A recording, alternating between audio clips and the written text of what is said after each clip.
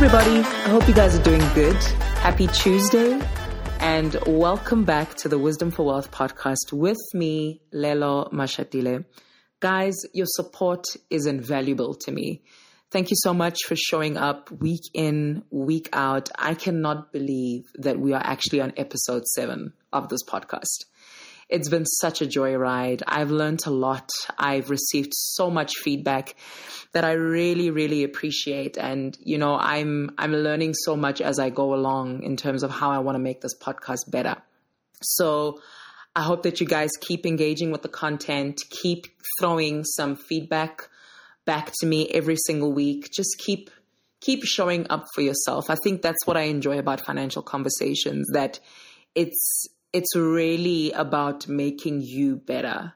I aim to serve you. And so just keep listening, keep showing up. And before you know it, you're going to know so much about finances that your financial intelligence is going to be through the roof. That said, guys, you know, one thing I can't believe is that we are less than 60 days away from 2023. That is so scary. I can't believe how fast this year has gone by. But I don't know about you. For me, it's been a good year. I've grown in leaps and bounds. And, you know, this podcast is one of the results of some of the growth areas that I've had this year. And so, as I've mentioned in previous episodes, I'm going to say it again until you guys actually do it. I'm hosting a free masterclass on financial goal setting, which I'm hosting on the 23rd of November, 2022.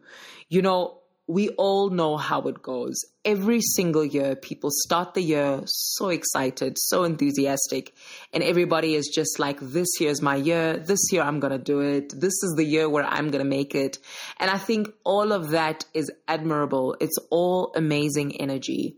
But we also can't deny that there's so many people that start on a high, and like a few months into the year, people have already stopped going for the thing they declared they were going to do. So I want to have a conversation with you guys about a goal setting method that has worked for me personally. I've seen growth in my own finances using this method. And so I thought that as the listeners, as the people that engage with Wisdom for Wealth Academy, that you guys would benefit from what I've learned. So some of the key things that I'm going to cover in this webinar are the mindset shifts that are required to be able to win financially and to even move the dial on some of your financial goals. I think that's an important conversation because some people assume that the reason they're not reaching their financial goals year after year is because they're not disciplined enough, or because they don't work hard enough, or because they just suck. And that's not true. Sometimes the problem is in our mindsets. You know, it's not enough to say we've got goals. We need the mindset that goes along with those goals. And so join me in this conversation. I'm going to walk you through my framework that has worked for me. I'm going to share the framework with you, and I'm going to deliver it all to your inbox. And so go ahead and sign up. I've placed the link on the show notes. Just sign up. And if this is something you know you need, there's probably other people in your life that need it too. So please go ahead and share it. Share it on your socials. Share it with friends, family, just anybody around you that you know needs to financially get ready for 2023. I hope that you guys will join me there. It's fast approaching, so go ahead and just sign up. So this week, we are back with part 2 of the property investing with Tim Mushiri. I had such a great conversation with Tim when we recorded this that I had to break it up into 2 parts so that you guys could get the full conversation. And so it's just going to pick up where Tim and I left off in the previous conversation. And I hope that you guys have your notepad ready, your pens ready, because Tim dropped a lot of gems that I know that are going to be beneficial for people that either own properties or people that are still looking to get into the property market. So I hope that you enjoy this one.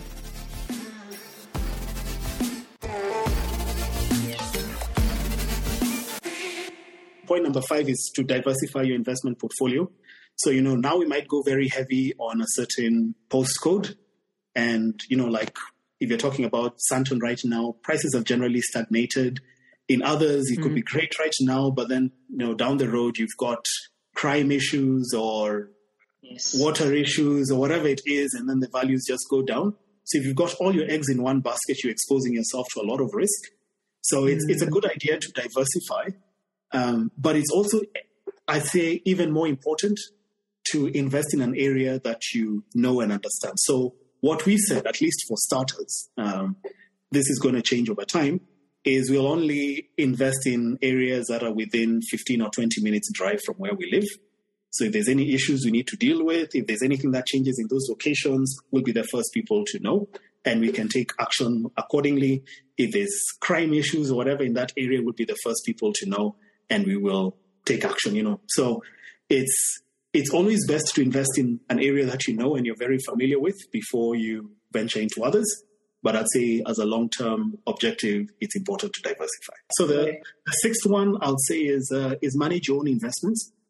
So when we started, like when I was doing property viewings, I put up the ads myself. I would meet the tenants. I would analyze it. I'd get onto TPN, do the credit checks, all that stuff. I used to do everything myself.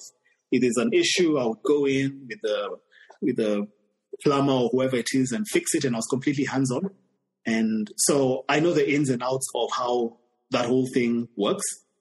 And as I mentioned, we have spreadsheets and stuff that show, the profitability of all the properties and everything. So completely hands-on. I'd say over time, a lot of the cost savings that you would get by doing things yourself get eroded. So like placing new tenants, I don't really do that anymore. I rely on agents to do that. They just do it better. They do it faster. And I don't necessarily want to spend the time. I can't do it that well. So there we've involved professionals, but what I don't really believe in, and this is me as an investor, but for other people, this will not apply. Maybe it might be the right approach for them, is completely outsourcing everything to third parties. So like investing in funds and real estate investment trusts, or getting some of these property management companies to do everything for you. Maybe I'll get there down the road because, it'll get to a point where I'm not really getting much for the time that I spend on this, so I'll have to delegate stuff out.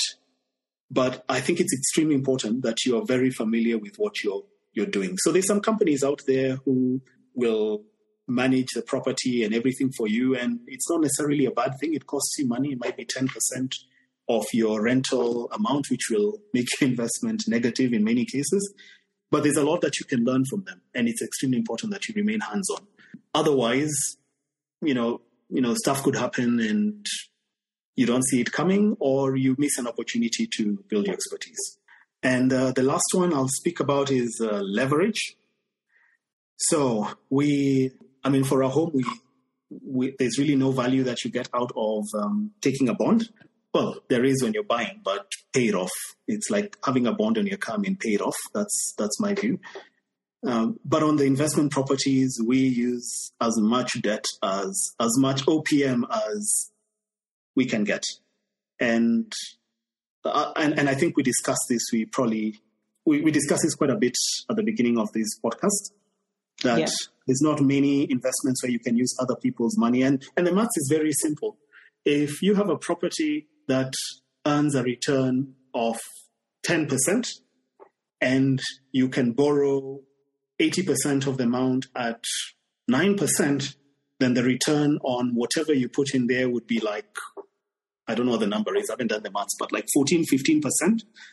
And you can buy, if it's 20% debt equity that you have to put, let me take that again.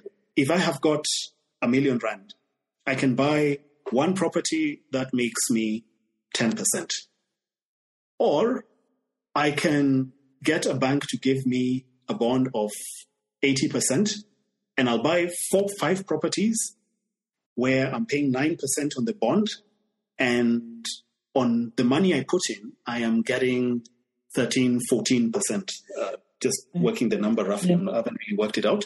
And you're doing that over 5 properties. You spread your risk wider, and etc. So if you can use leverage in real estate, that's exactly the way to go. Obviously, don't overdo it or don't overextend it, because what happens is in those months where, like I had this issue at COVID, where units fall empty, people have lost their jobs, they've moved back to the Eastern Cape, and you have units that are empty, but the bank still expects you to pay everything that you have committed to. If you don't have reserves, then you could end up in a little bit of trouble. Then the other thing, which is, I wish I had a spreadsheet or a model I could share with you, is the amazing thing with debt is if I have that property for $1 million and I borrow 800, my commitment to the bank is to repay that 800. And so if at the end of 10 years, the property is worth 2 million, my debt is still just 800,000. So what you could actually do, and this is where it gets nice if you look at it long term, is you can borrow some more. If the bank says that you can only do 80% of the value of the property as loan, in 10 years, you can borrow an extra 800,000 and use that to buy another property. And you just keep doing that over and over. That's what you call refinancing. So as the value of the properties go up, you take in more debt without putting in any more equity. So if you're putting aside a small amount of money or you started with 1 million, after 10 years, that could be, 4 or 5 million in equity that is worth. But you've not put in an extra cent of money. You're simply just refinancing the properties as the value goes up. So that's one advantage of living in a credit-based society where generally in the long run, rental income will go up, cost of everything will go up, the value of the properties will go up, but the amount that you owe the bank remains the same. That completely works in your favor. And if you're investing in real estate long term, that's something that you should take advantage of. Great.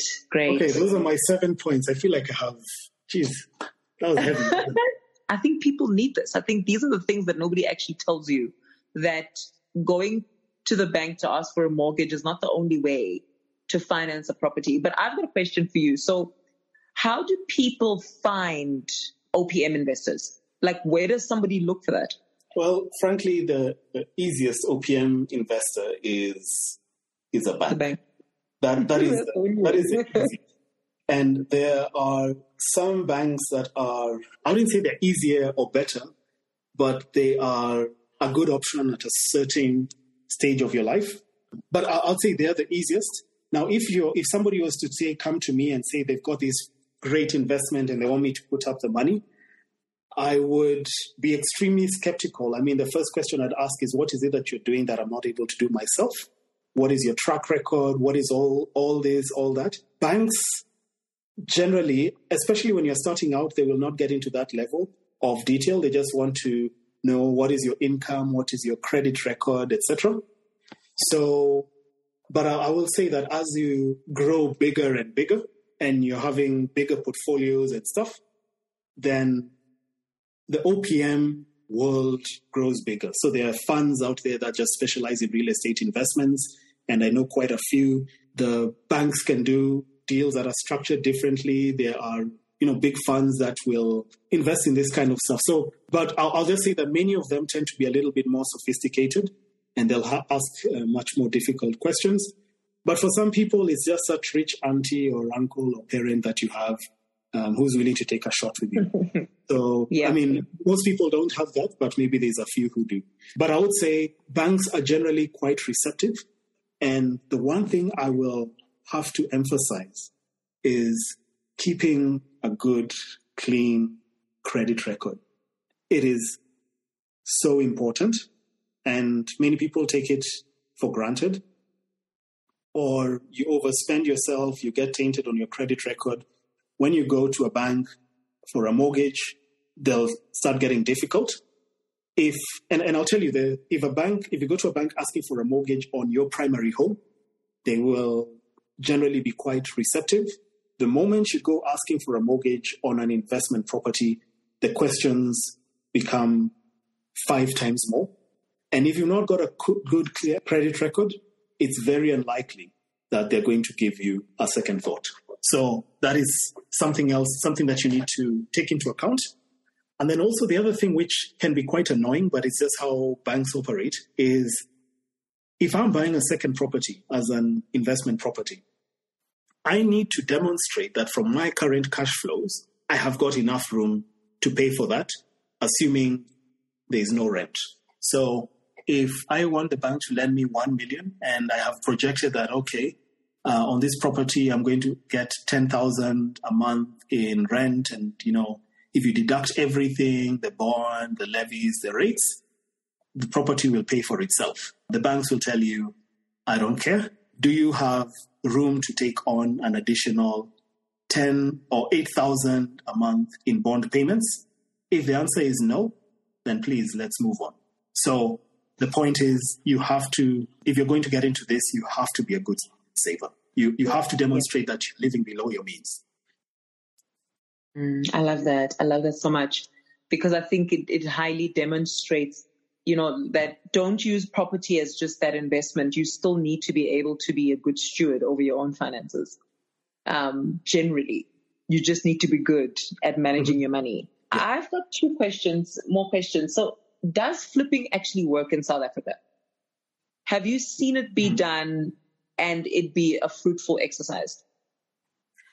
Answer is yes, but I don't think it works too well at the moment. I don't, because, okay, look, in the US, it works spectacularly. Most of the properties there it's a very old property market. So there's very many old houses with lots of deferred maintenance.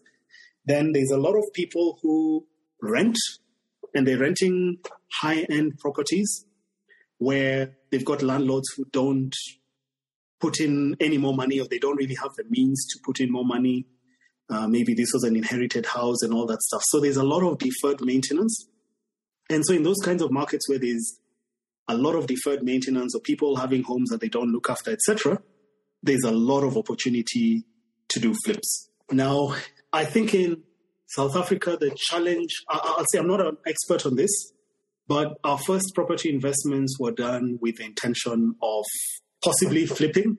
So you buy a property, you put in money to fix it, and you hope that whatever the final cost of the property would be will be less than what you would get if you were to sell it or at a fair price.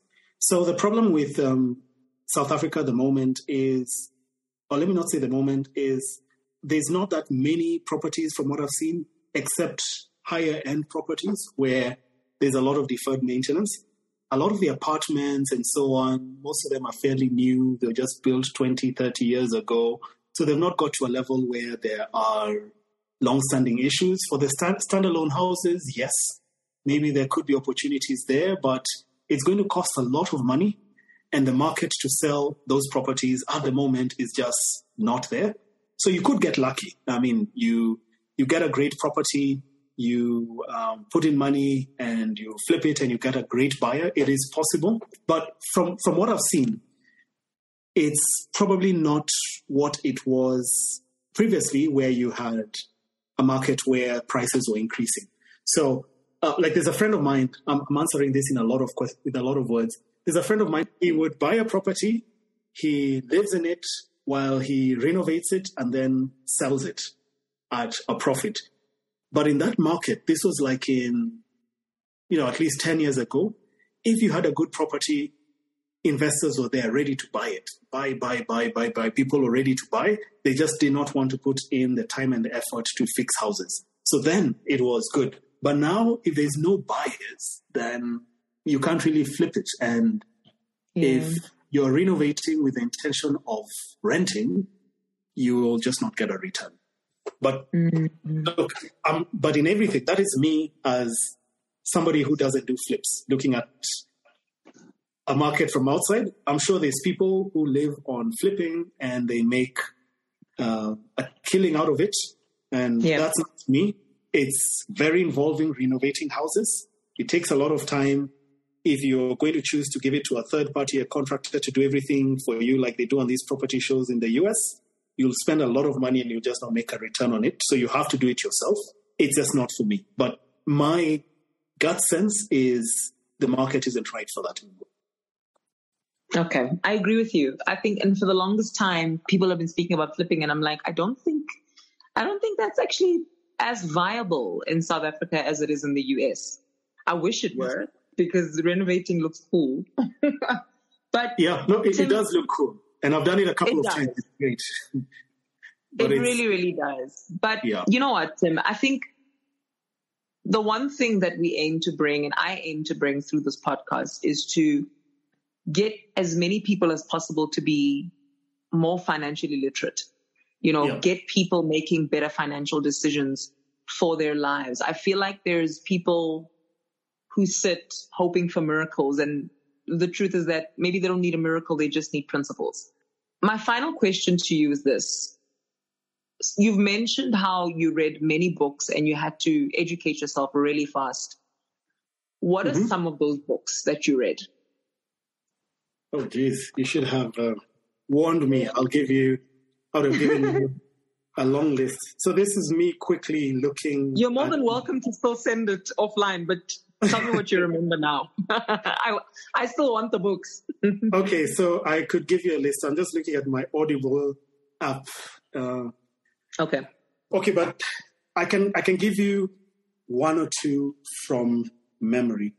So the ones that have, and again, this depends on your level of financial literacy. The books that I'd say made the biggest difference for me, and I think for most people they would be the most useful. There's a book called The Millionaire Mind by Thomas Stanley William Dank something. I can't see the full name over there, but the key thing that book emphasizes is on saving and on living below your means. I mean, the pathway to wealth is not, well, there's a few people who get mega rich, like Elon Musk, where, $44 billion to buy Twitter is not such a big deal. He'll never have to worry about living below his means. He has more money than he'd ever be able to spend in a lifetime. But for most people, that's not the case. But you can still get wealthy just by living below your means. I think that's what that book emphasizes. There's a book called What I Learned Losing $1 Million, like something like that. I read it. I can send it to you after this. The key takeaway is, or was, that I used to wonder, in my finance training, there are people who would say the investment approach is fundamental. So I analyze a company or stock and I pick what the best is based on the numbers. There are others who would be contrarian. They'll say, okay, if everybody is going right, I go left. If everybody is buying, I sell.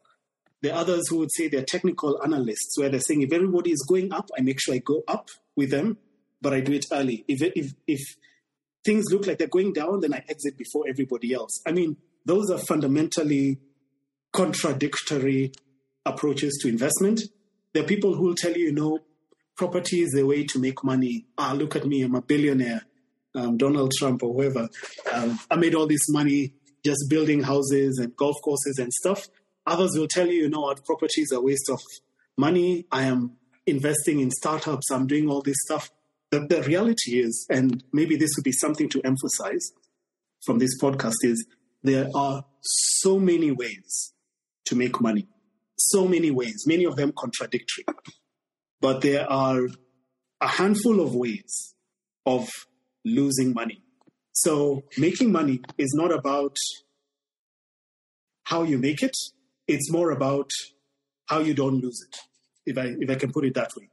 And so what it emphasizes is educating yourself, understanding what you're investing in, managing your risk, managing your downside, etc.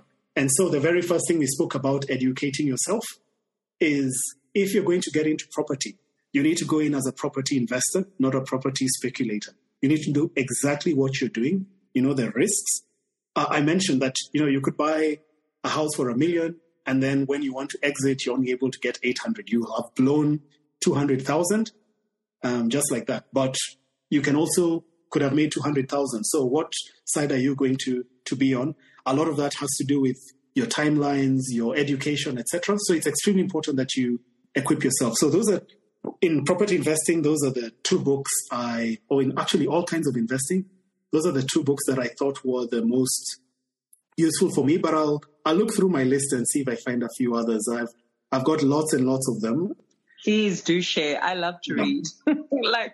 If I could read while I was sleeping, I'd do that because I've got more books than I have time to read. Yeah, you see, now we all have that problem. But what was probably most revolutionary for me, so the one thing I have is reading books puts me to sleep sometimes. So when I'm sleepy, I just pick up a book and, after one or two chapters, if I'm struggling to sleep, after one or two chapters, I'll be sleepy. But the one thing that I do that's extremely helpful is audiobooks. So I'll listen in the car, I'll listen while taking a walk. And actually in a year, I'll get through 20, 30 books in a year. And of those, maybe 5 would be physical books or on Kindle. The rest would all be audiobooks. It's the best thing that's ever happened. I hear you. I've been doing audiobooks a lot this year. Yeah, I think, and I think I'm getting used to the idea of listening. I think sometimes during bedtime, if I'm struggling to sleep, then I'll just listen. Usually what happens is when I wake up, then I'll be like on chapter 20. I won't know where I dozed off. So, but yeah, it's the best thing ever. I actually set the timer. So I set a timer to say, go to the end of this chapter. I should be asleep by the time it gets there. If I'm not asleep, then I'll just extend it an extra 15 minutes or whatever. I thought of that. So Tim, is there any last piece of advice that you would like to give to the listeners? Yes. Just save and develop a habit of saving and finding ways of forcing yourself to save. I mean, for me, getting into real estate was all about saving or forcing myself to save, and I think it's important. Some interesting statistics I looked at the other day for South Africa. There's this, what you call the gross national savings rate, which is a fair approximation of how much people save on average in a country. So as you can imagine, South Africa is a little bit on the lower side. So it's, as of last quarter, or rather quarter 2, it was 13.3% for South Africa, and of which 0.2% related to households. So that's individuals like yourself and myself. And the balance is companies and basically just reinvesting profits. But if I looked at it all the way from like 2006, from roughly 2006 to 2020, the domestic savings rate in South Africa was negative. So on average, people were getting into debt. People were not saving, which is, it's very difficult to build wealth and it's very difficult to build a strong economy on that backbone. So South Africa's 13.3%. So on average, 13.3% of all income generated in South Africa was saved. And most of that was done by companies reinvesting profits. In China, it is 45.5%. In the EU, US, it's like 20s. UAE, Singapore, it's high 40s. So basically the countries that are investing a lot outside of their home countries or that have, booming industries or real estate and so on are the countries that have got very high savings rates. And you've heard those numbers. And so I'd say a lot of the challenges that we're having in these countries is because people just don't save and we don't have that culture. We spend whatever we get. I do acknowledge or appreciate that it's very difficult, especially under the circumstances, to put away money, but it's the only way you can build wealth. I mean, okay, you can get lucky and play the lotto, but that's going to happen to 1 in a million people. You can get lucky and get a breakaway idea and you get a nice startup and you become a millionaire. But how many people is that going to happen to? Most people, you're just going to build your wealth through savings. And a good rule of thumb is to save 20% of your income.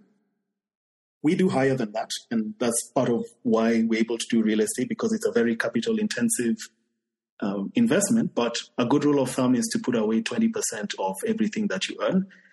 It's probably difficult to do 20% right now, but the way we did it was, as our income increased, we just made sure that our expenses increase at a slower rate so that our savings rate was able to go higher and higher over time.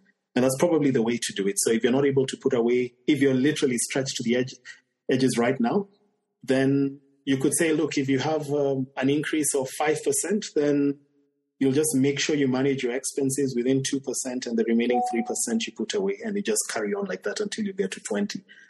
That's the way to build wealth in the long run. a lot of what we are sold as ways of getting wealthy is really not practical. It starts with saving. Sure, that is so good. What are some of the things that are contributing to the low savings rate? What is South Africa not doing that China is doing? Why are they able to save 45%? And I mean, that's a scary statistic. Only 0.2% of that 13% is related to households. I'm like, that is scary.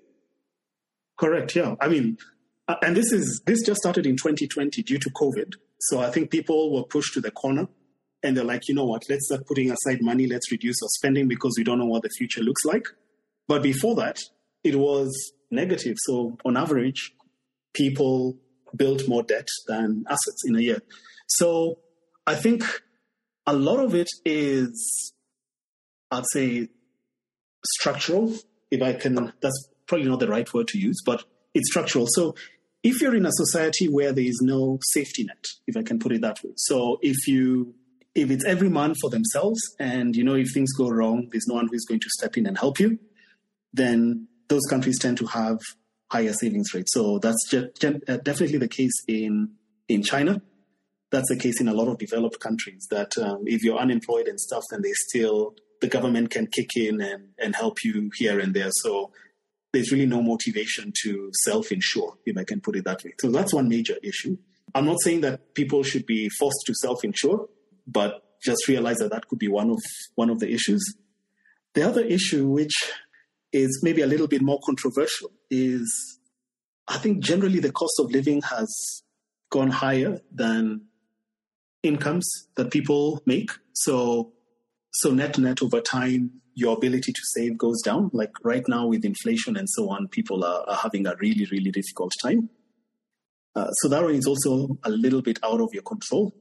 And then there's also a lot of keeping up with the Joneses. So if you view yourself as being in a certain level, living in certain neighborhoods, getting to and from work in a certain way, it comes at a cost. And part of that cost is not being able to build savings. So I think it's many factors, but it varies by individual. But those three are definitely three of them. Yeah, look, I think definitely, I'm so glad that you mentioned that most wealth will be built through savings. Like you say, people will teach people stuff that is only built for the anomalies. Like it's not everybody is going to come up with a killer idea.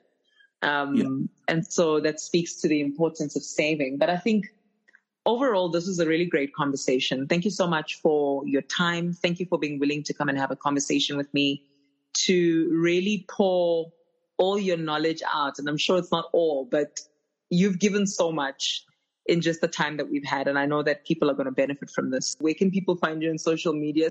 Okay, social media, probably the easiest is LinkedIn. You can do LinkedIn, Tim Oshiri-Nyaga. I'm happy to connect with people. I think I created some notes for this conversation. I'm happy to share them with you. If people want to reach me, it's also good if they can reach me through you. I mean, I really don't care, but I've given my name. And I'm not on Twitter. I'm on Facebook, but I don't know. I'm not very good with it. I'm a little bit traditional, I'll put it that way. Thank you so much.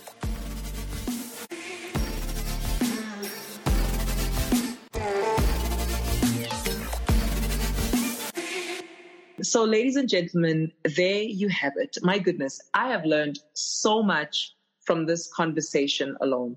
I just hope that you guys have taken notes. I hope that you realize that to start your real estate investment journey, it's going to require great financial literacy, going to require that you educate yourself. So get into the habit of just really going in depth in terms of your finances. Look into, how can I get better? How can I save better? How can I reduce my debt? You've heard the statistics. It all sounds so scary, especially with the economy and where it is right now. And so I hope that you guys have enjoyed this conversation.